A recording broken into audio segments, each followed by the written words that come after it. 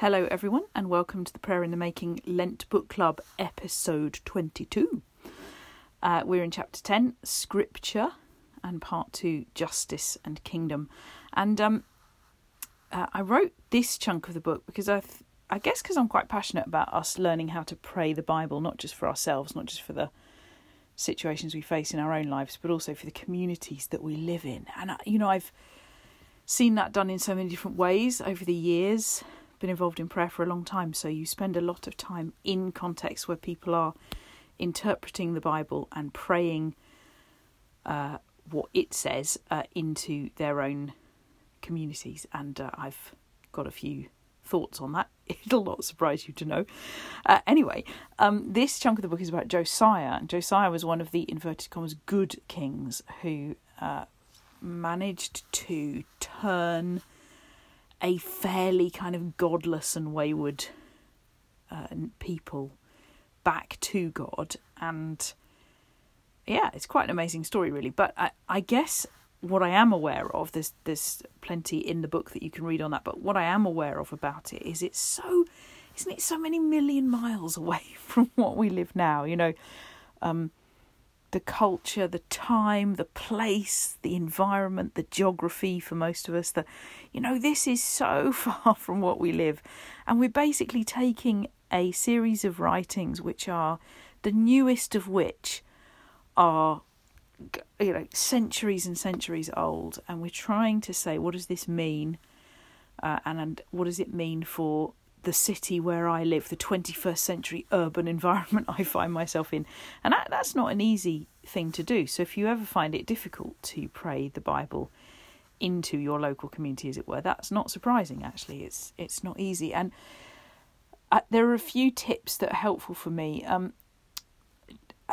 I think you can pray any part of the Bible, but I tend to start with Jesus. I tend to start with, what did life look like where Jesus was? He is the perfect, the image, the reflection of God. And he is the most visible, the most tangible, the most comprehensible example of life the way God always and ever meant and means it to be. And you look at Jesus, what happened where he went, what happened to the people he was with, what happened in the situations he found himself in. You start to get, I think, a sense of what are we meant to be praying. Let me give you 3 examples because it's probably better explained than waffled about. First up for me is Jesus was always about the happy ending. So I always try to look for what would the happy ending look like in this place. When John's disciples were sent to Jesus, John sent his disciples to Jesus. Are you Jesus? Are you the one we're waiting for? And Jesus sent back, not, here's a bunch of ancient scripture that tells you that I am who I say I am. He just said, tell John, the blind see, the lame walk, the deaf hear. People's lives are being transformed. People are getting happy endings to their difficult, sad and painful stories. And that was enough. That was what John needed. That's how he knew it was the Messiah. And what is your happy ending that you dream of for the place where you live? What would it look like? What would it look like if it could be the place that you long for it to be? I think one of the things we tend to do is we tend to use, as we read the Bible and we pray the Bible, we go for a slightly sort of problem-solving mentality. So we think, I've got a problem with homelessness in my community, so I'll look for a Bible verse that says something about homelessness. Or, I tell you what, people are addicted to all sorts of stuff in our community, so I'm going to look for a couple of Bible verses on addiction or enslavement, and I'm going to pray those. There's nothing wrong with that, but it's only halfway to where you're meant to get, I think. Actually, do you have a dream for the place where you are? I remember going to a place once, this is a story I tell quite often. I remember going to a place once and we were having a conversation about how they wanted to see their community change. And I do remember this one group, having talked for about 15 minutes, kind of came back to the rest of the room, as it were, and said, the thing we really feel that, we want to see change is the amount of junk mail that gets delivered to our homes. And I do confess, I struggled a little bit to kind of to approach that with the there's never a bad idea in brainstorming type thing, because I felt like actually I'm not really sure that if that's your highest dream for the place you live, then that seems a shame to me. And I duly encouraged everybody and said, look, guys, we have the right and the privilege to imagine the places where we live as though they had been transformed by the very presence of Jesus Christ, and then to pray that in. So I always look at the stories of Jesus and I say, what is the happy ending that Jesus brought in this story, and what might that happy ending look like if it were lived out in my community? What would it look like if all the blindness was healed? What would it look like if those who were considered leprous and outcast were welcomed? What would that be like? And that's what I pray. The second thing is Jesus was not simplistic. This is a difficult one to explain. Also difficult to explain at 3:30 in the morning, which is when I'm recording this, because I've just got home from street pastor's prayer. So I've been doing a lot of praying for my community, and I thought, I'll do it while my mind is fresh. So forgive me if my mind is not as fresh as it might otherwise be. Where was I? Not being simplistic. Okay, so there's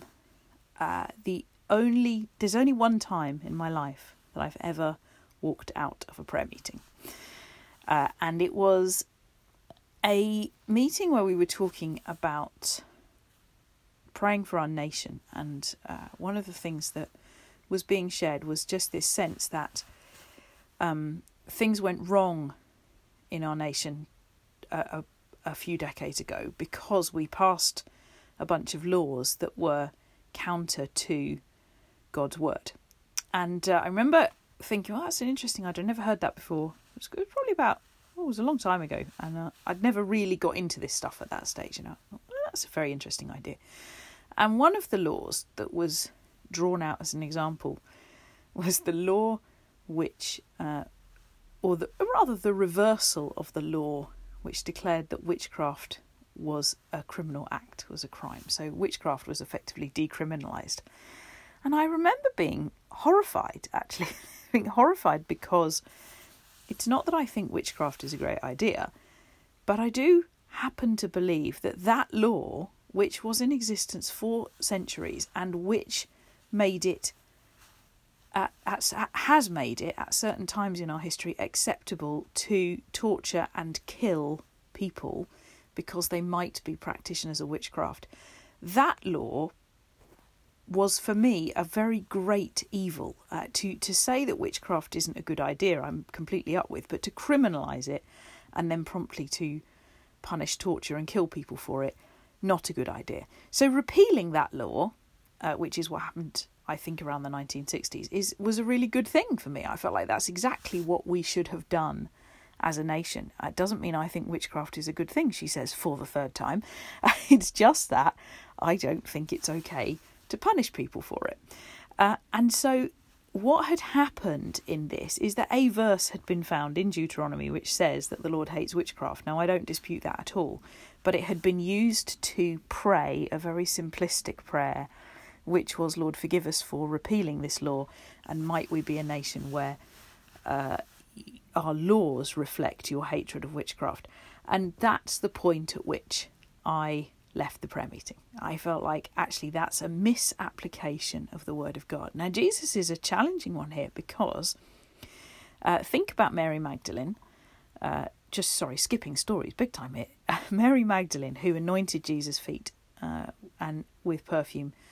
Very, very likely that Mary Magdalene was some kind of shamanic practitioner or practitioner of witchcraft before she met Jesus. Very, very likely indeed that the practice that she was undertaking when she anointed him was actually a